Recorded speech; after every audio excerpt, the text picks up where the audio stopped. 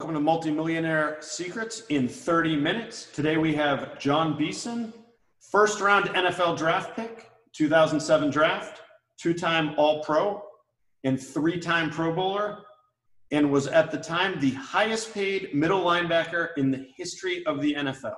And today, Jon is going to share with you exactly how he did it. Welcome to the show. And Jon, first question, super easy. How old were you when you made your first $1 million, and how did it come about? That's a great question. I was 22 years old.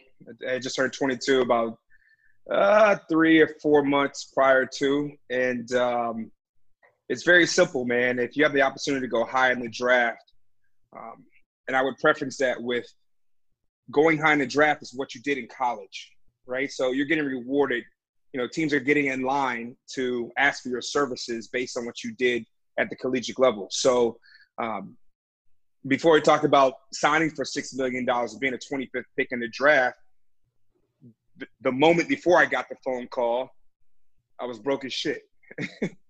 You know, and that's really where I would like to take this. It's really about having an end goal, and as you're en route to that, knowing that it's so far-fetched, hard to reach, you can't really see it, but you know it's there, but you're in the moment, you're grinding right now for that end result. But it takes going in and being dedicated, diligent in the moment, and that I think that's the hardest part. That's where guys kind of lose it in terms of making it or not.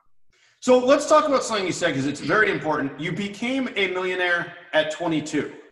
But when did the work start that allowed you to become a millionaire at 22? I think that if I go back to where I think it's different in terms of becoming a millionaire, because that wasn't necessarily the goal. The goal was to be an outstanding football player. When I was 9, 10 years old, if we lost a game, I didn't want the popsicle. I didn't want the ice cream, the pizza with all the moms after the game. I didn't have a smile on my face. Typically, if we lost a football game, I was in tears.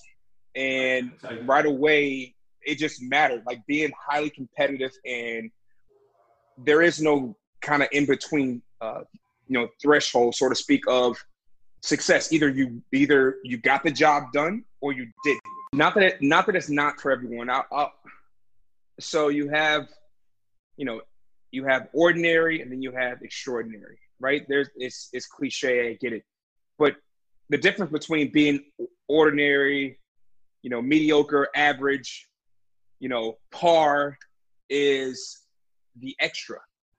To be extraordinary at something is the commitment to what you're willing to give up to make sure you get it. And that's where people lose it. You have to say, I know this is going to be hard. I know that there's a possibility that it might not happen, but it's the person who says it can happen. It might happen. And not that it can't be taught, but you have to fully commit to something. That's the first step, understanding what it is you want. And then the most important part is what you're willing to sacrifice for it. Is it sleep? Is it the extra reps? Is it time? Is it partying? All those things are what separates the ordinary from the great. And I always wanted to be a champion. Being a champion drove me. It was the team goal that made me. And I could look all the way back and I kind of scratched my head. And I said, man, I don't know why it mattered so much to me, but it did. And it was life or death. And I think that level of pressure, most people, they don't want that. I think sometimes when you give your all and you risk it all and you try your hardest and you sacrifice so much and you don't quite make it the end result, the end goal, people rather not give everything. That way they can say, well, you know what? I really didn't try that hard. I could have done better, but it wasn't that serious to me. It didn't matter that much. And I think that's where the disconnect is. Do you think that anyone can learn to try hard enough to get the result they want, or it's not for everyone? How do you think someone could make that commitment known? Did you tell other people, hey, I'm going to play in the NFL, or you told yourself, or what made it real where there was essentially no other option but success?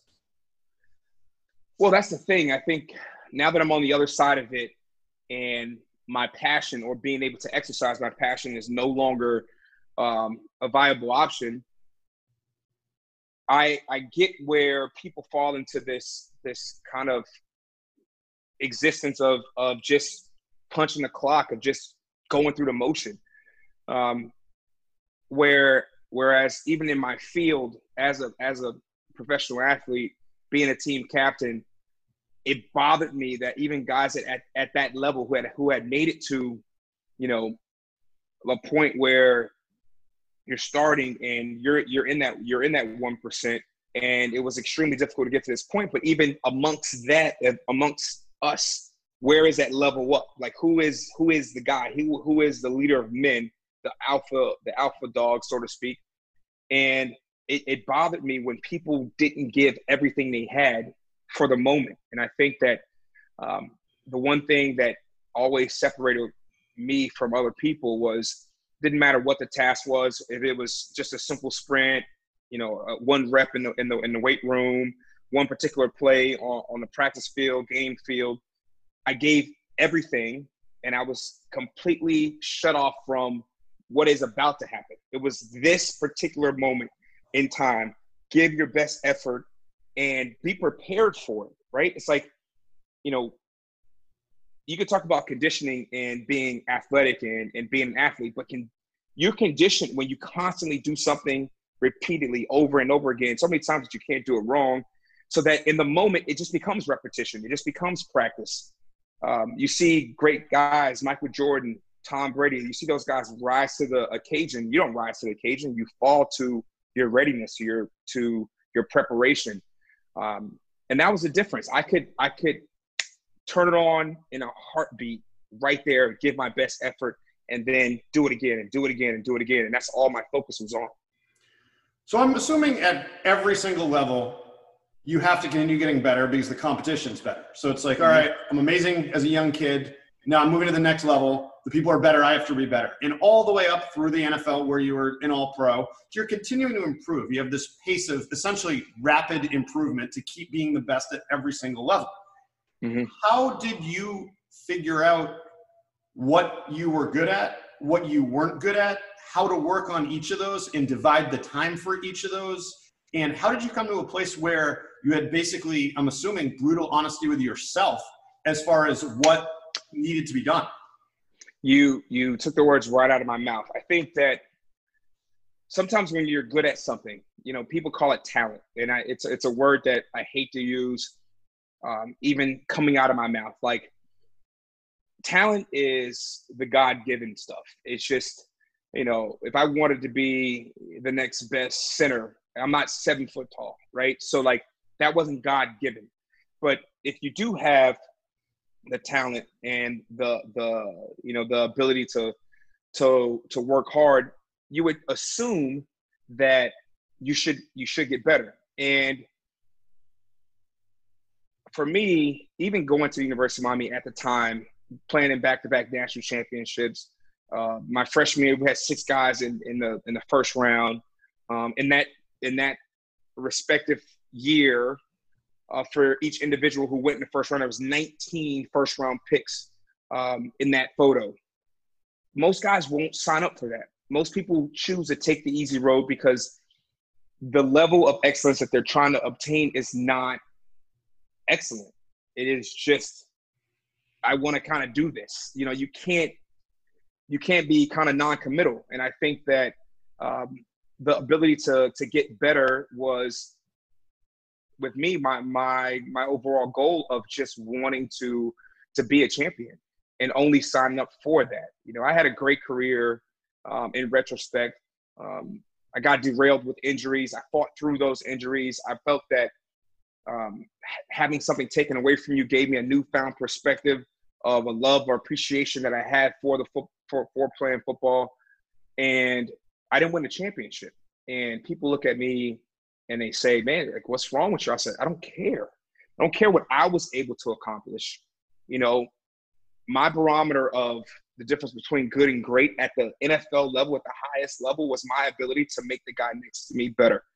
That means I had to go about my business in a certain way, in a certain consistency that made him say, man, I got to do it the way Jon Beason did.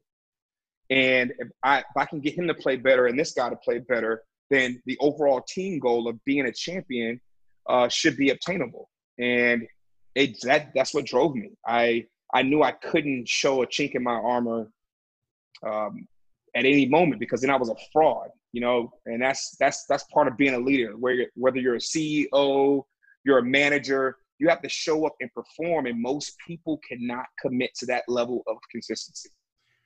What were the examples of things that you were doing that were extreme consistency, working on weaknesses, that other people, despite being also in the NFL and at a very high level, were saying, okay, I've never done it like that?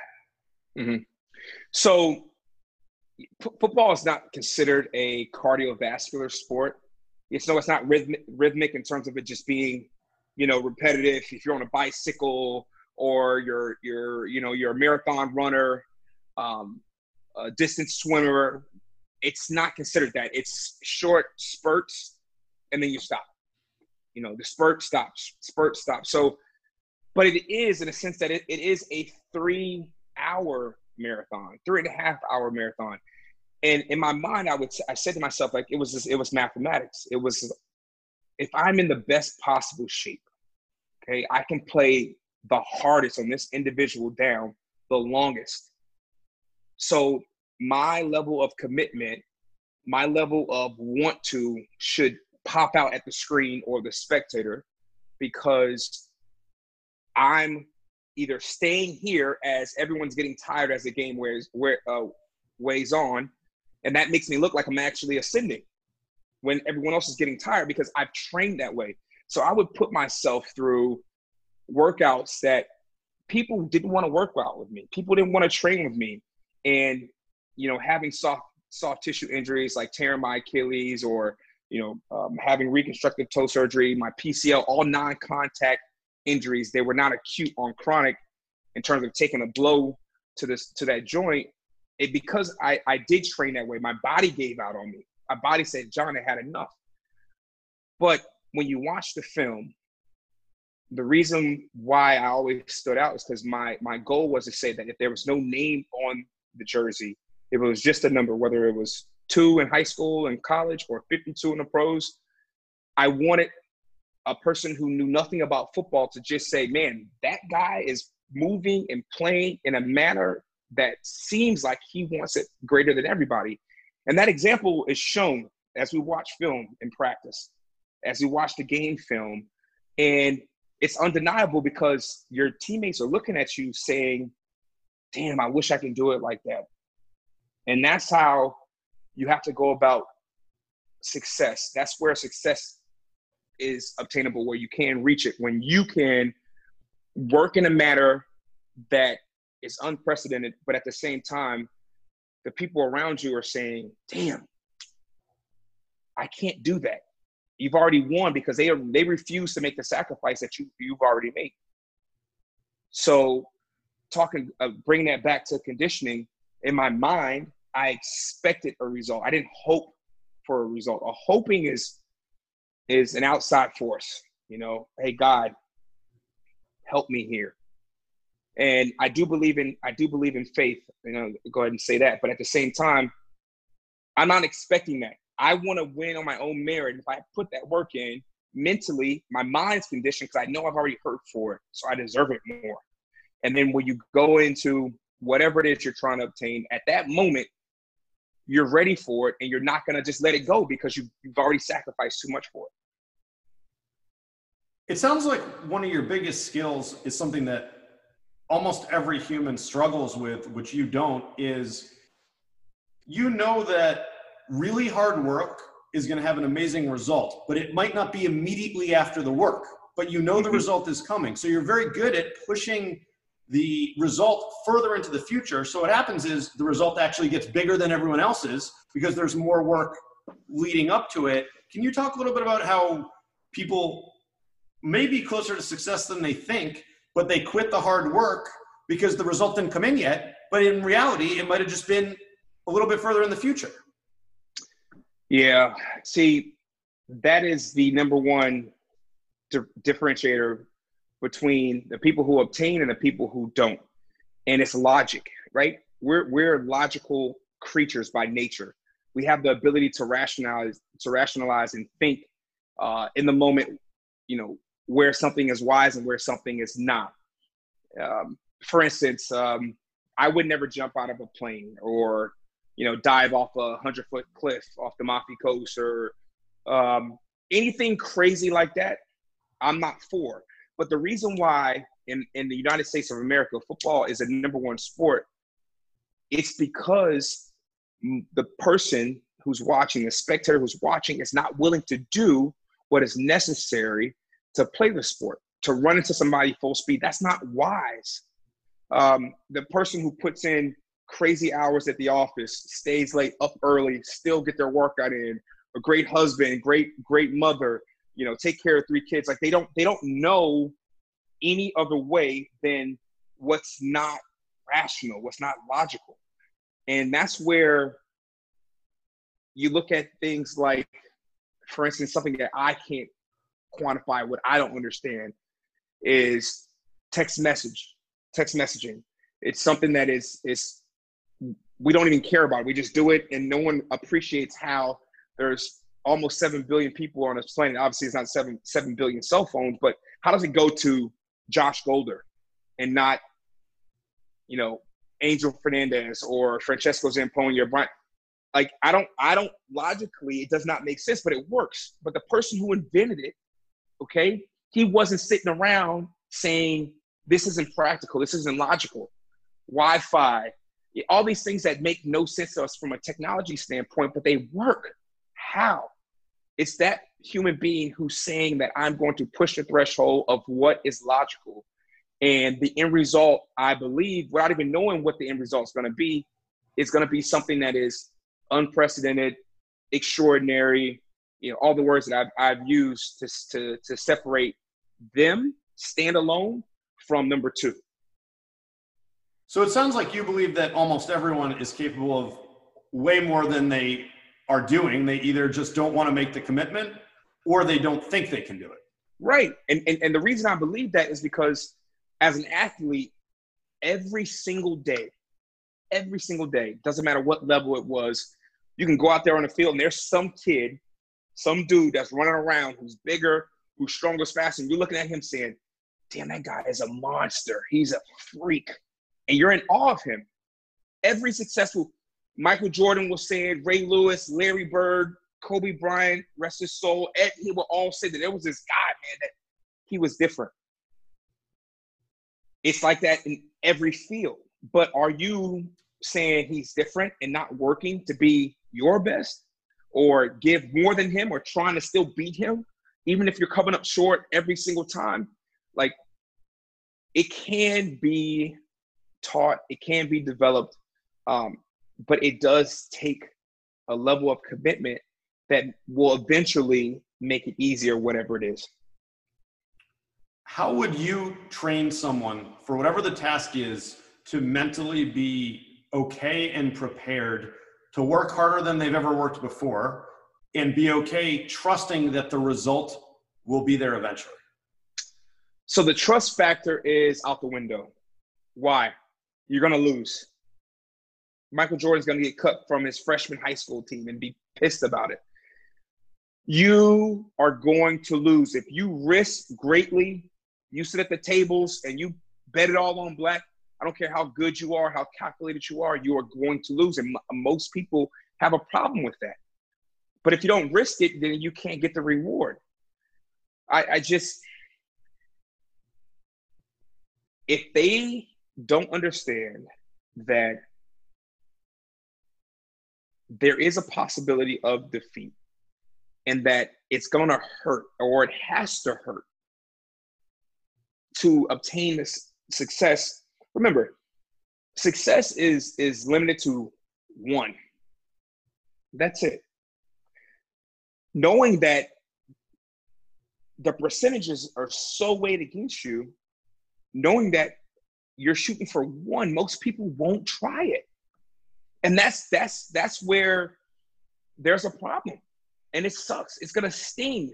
But then on the other side is realizing that once that moment comes back around or that opportunity comes back around and you remember that sting when you put everything into it and you didn't quite get your goal, that's where those reps will be valuable right then and there. Because at that moment, you won't let go.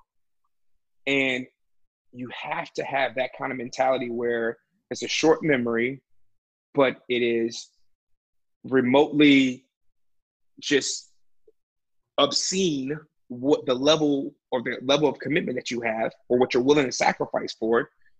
And that's the only way, man. That is truly the only way to level up.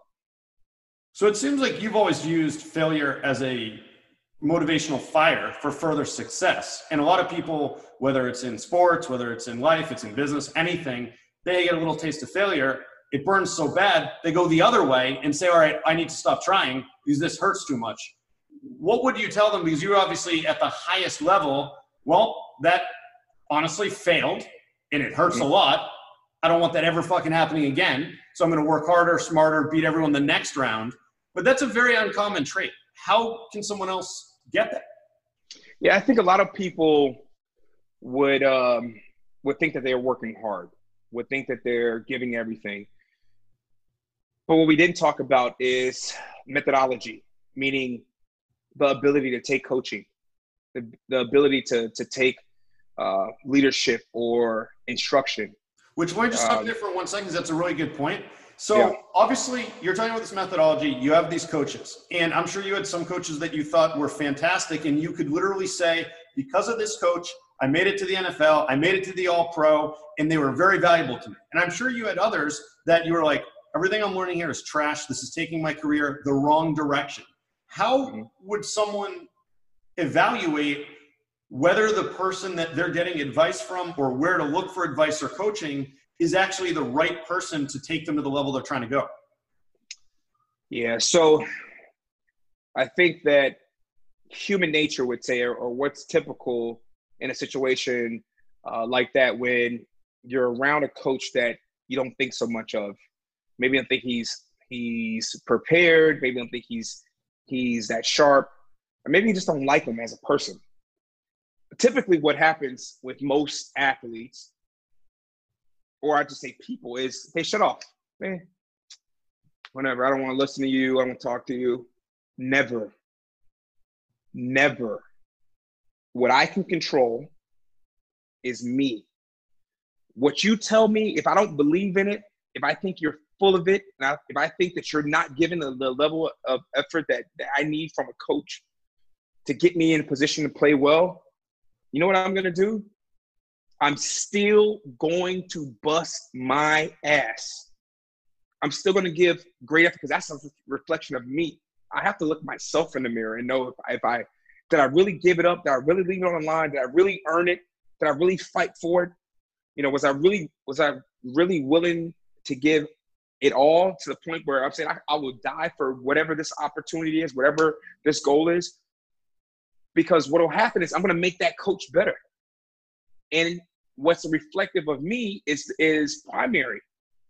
So you can't let a team member, somebody in your field, in the business world, whatever it may be, they can't dictate how you go about what you need to do.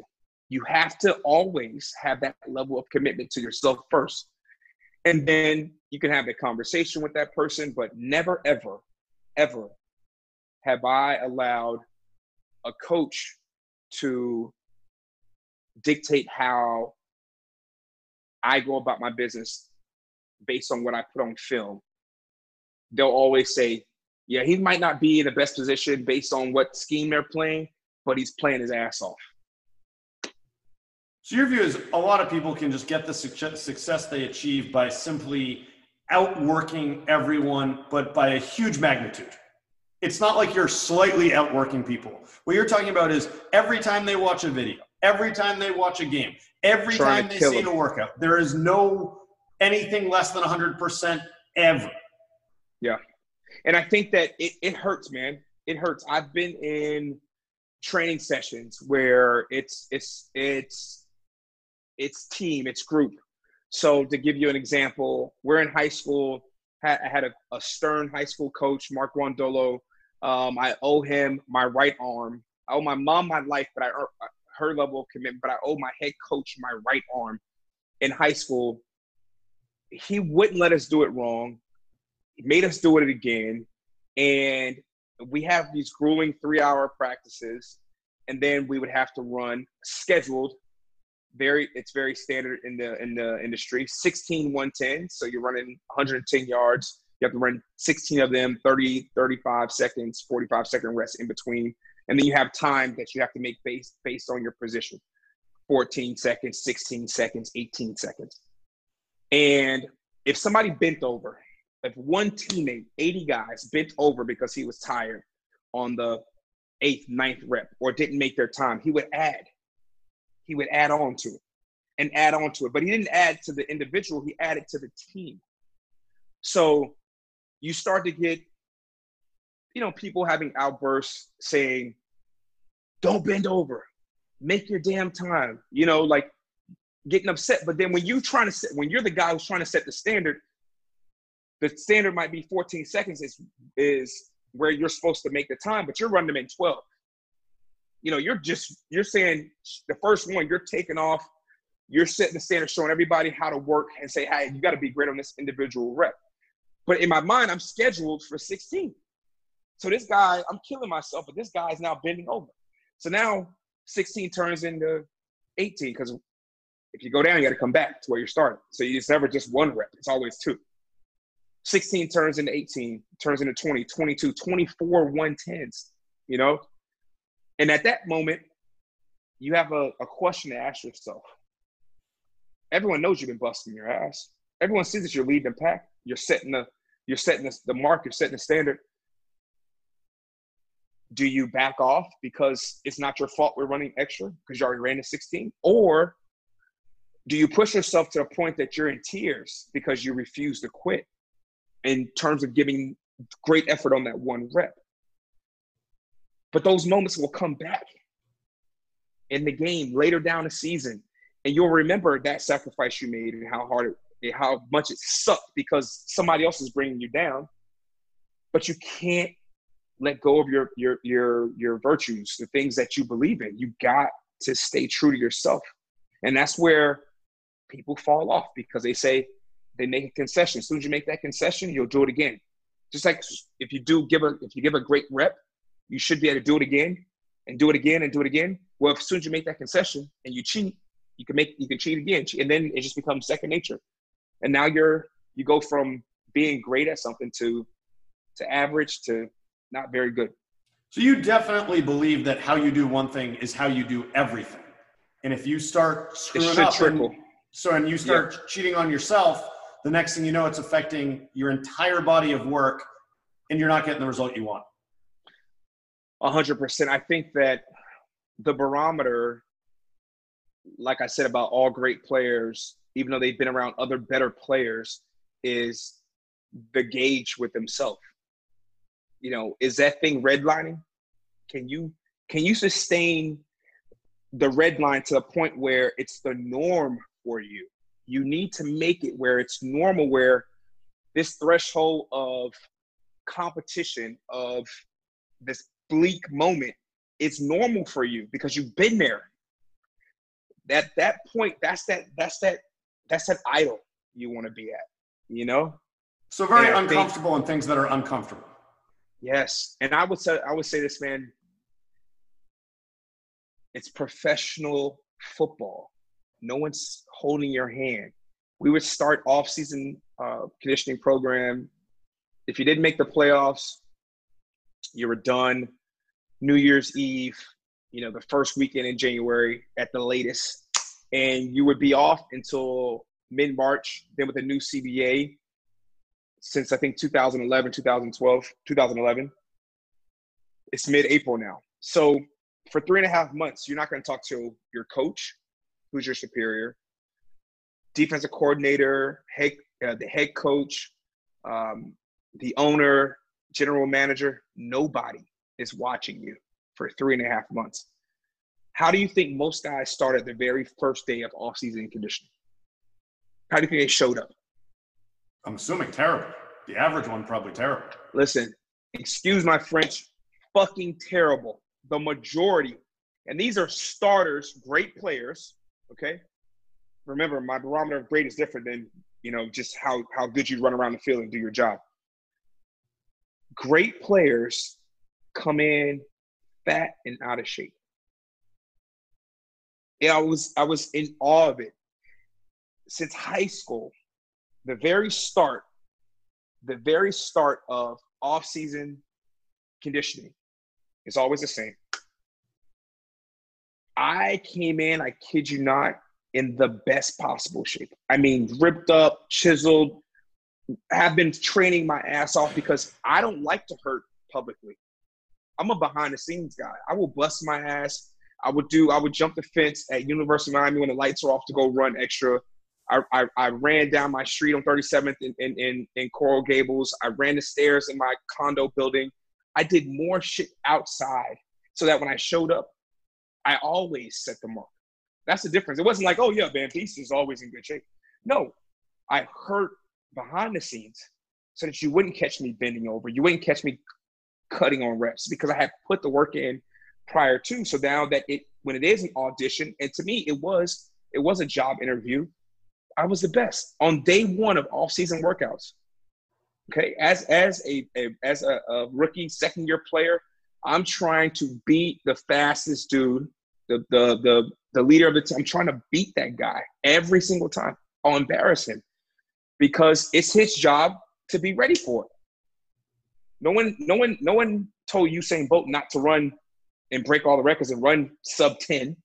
It wasn't practical, but what is it, 9.66 in the damn 100 meters? Something we thought that was not possible. You have to be that way. You just have to be that way. So for extreme success, you need extreme commitment. Commitment is the first word, and that's the choice. And then the thing that I think is the most paramount part of success is, what are you willing to give up for it? So if you were to go train with someone else at that time that was looking to get to the next level, how did you know who the right people would be that would be able to push you and make things so uncomfortable and difficult that you'd actually be better than you already were? If the majority of the guys were showing up out of shape, who are the ones where you would say, all right, these are going to be the ones that make me the worst one? So it's twofold.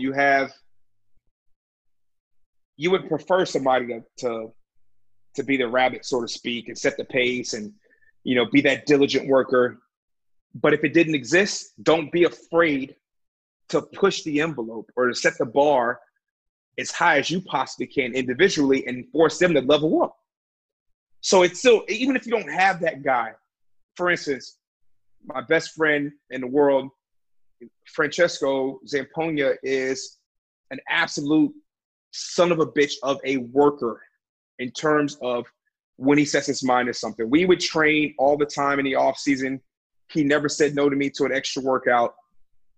And that's his mentality. That's who he is. And we would go work out and go running and whatnot, and he would give his all. And he knew sometimes, he's like, man, he would try to catch me or try to beat me.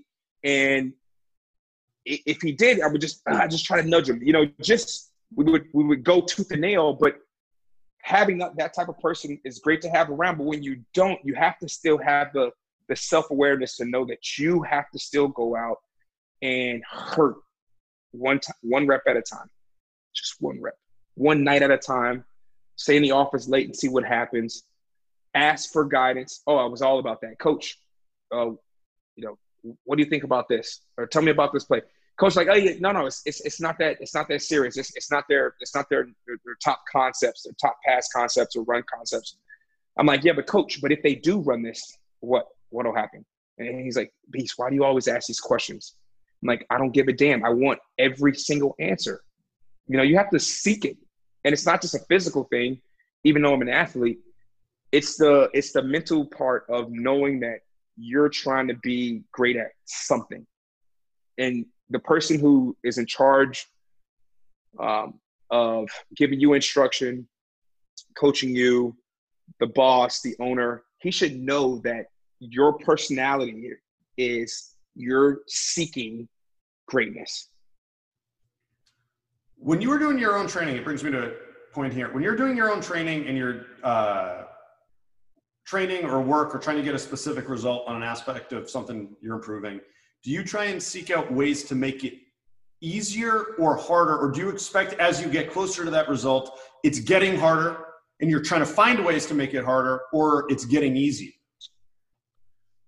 It's a good question. I think that as you're going through the process,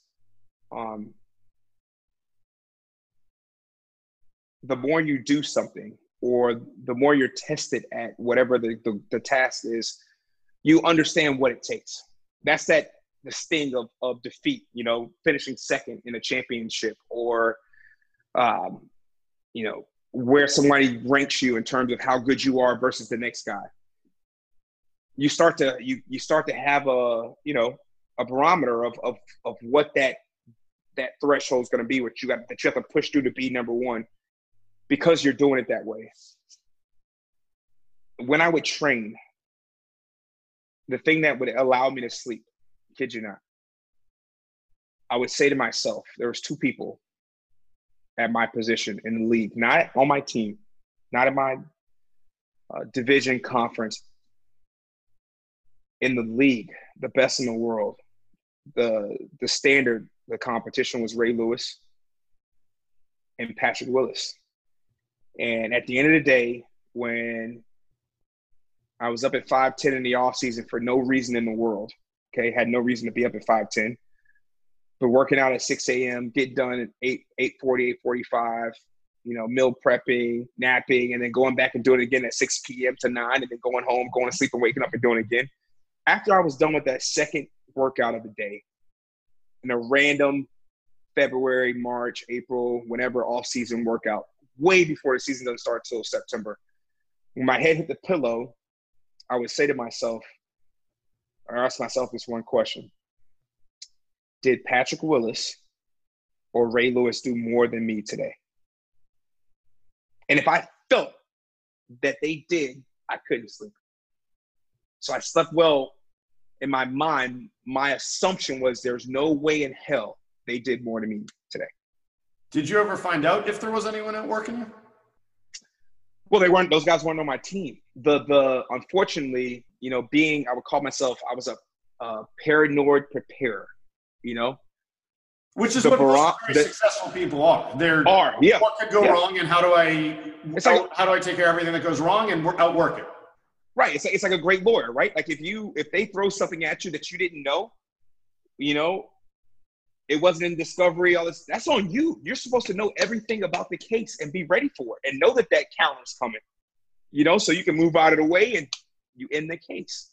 So unfortunately, opinions in terms of who was better is for beat writers and fans that cover the game. You know, that's what I call the reporter. Like they may have played, maybe they haven't. What about just looking back on what you could control? Do you think that there was anyone that actually did outwork you, or the way you were pushing yourself, there was actually no one that could keep up?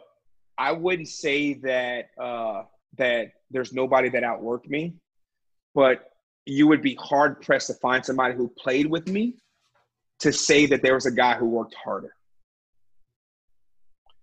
And to me, that was the way that I went about being, living a dream, being successful, and making it. Like I said, I wasn't the biggest, strongest, fastest dude, but the ability to lock in on that, and it came full circle. I was retired for 2017, so like 2 years. 2018. I'm sorry, 2018. I've been retired for 3 years. And my defensive coordinator, who was very, very, very, made it very difficult for me at the University of Miami, which I appreciate, Randy Shannon. He said to me, he goes, you know, we always start every practice in the spring, in the fall. There's one drill that every defensive coordinator runs. It's called the pursuit drill, okay? So we'll all line up in our positions, and he'll point one way or the other, and the cone will be way in the back of the end zone. So we'd have to turn and sprint to a landmark, and everybody had a different spot based on the position that you're playing. And that's the first drill of football at every level, pursuit drill. You want to see guys run to the football defensively. He shows a play, and I never knew this until 3 years retired, 9 years in the league, and 13, 14 years since that particular rep in college. We're playing North Carolina.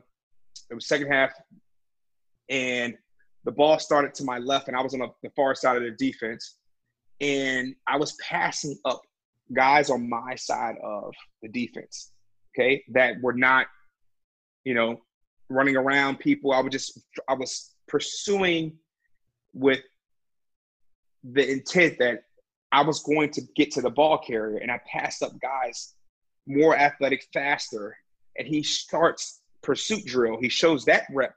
He talks about me, my accomplishments, what I did in the pros, and then he goes to the film of what the drill is going to be for practice. And it hit me deep because I was working for that. He never told me that. Here we are.